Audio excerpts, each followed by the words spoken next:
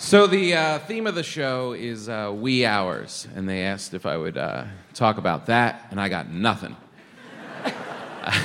Because I've got children. And I was cool for a while. I used to listen to Fish, too. And now I do it quietly in the bathroom so as not to disturb people.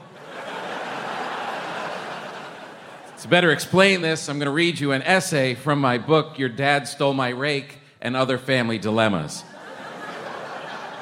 This is entitled Children.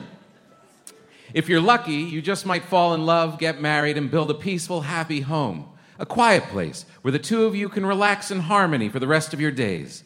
Unless, of course, you decide to have children, at which point your home will be invaded by the worst roommates you could possibly imagine. From the minute they show up, your life is no longer your own. These are horrible people to live with. If they were good roommates, would they walk in when you're reading the paper and rip it out of your hands? Would they scream and interrupt every time you try and kiss your spouse? Would they stand up in the middle of a restaurant, throw food, knock over glasses, and pee on the table until you have to beg for the check? No. People don't tell you these things when you're deciding to have children. They show you pictures of cute babies in Halloween costumes and clean-faced toddlers sleeping like angels on unruffled beds. They tell you that having children is the best thing they ever did and that they can't imagine a life without them.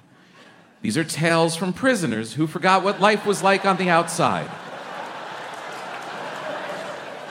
Another thing they don't tell you is that you will never sleep again.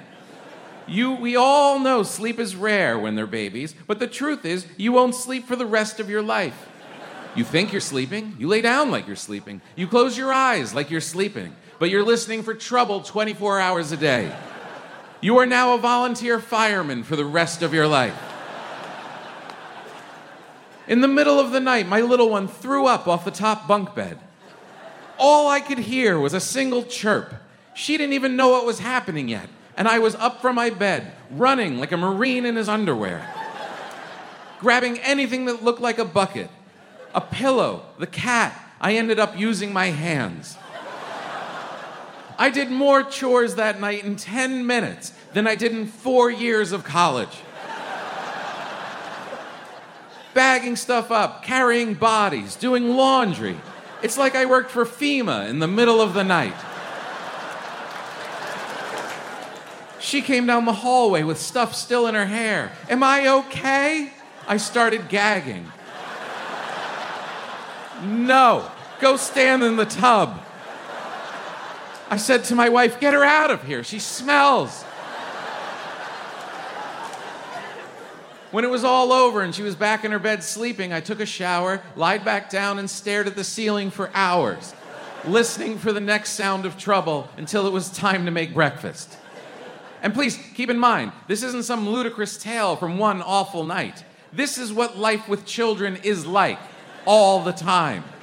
If you go into a home where children live, there isn't a single room that hasn't been thrown up on, peed on, bled on, pooped on, spit on, or cried on. It's a war zone. But these are also the same rooms where first steps were taken, where they said mama for the first time, where good report cards were hung and where happy birthday was sung. These are the rooms where pencil marks on the doorway keep track of how much they grew, where dinners were held when everyone laughed so hard they couldn't even eat. These are the rooms that without these little people would be so difficult to call home. And that's how they get you. Thank you. Tom Papa.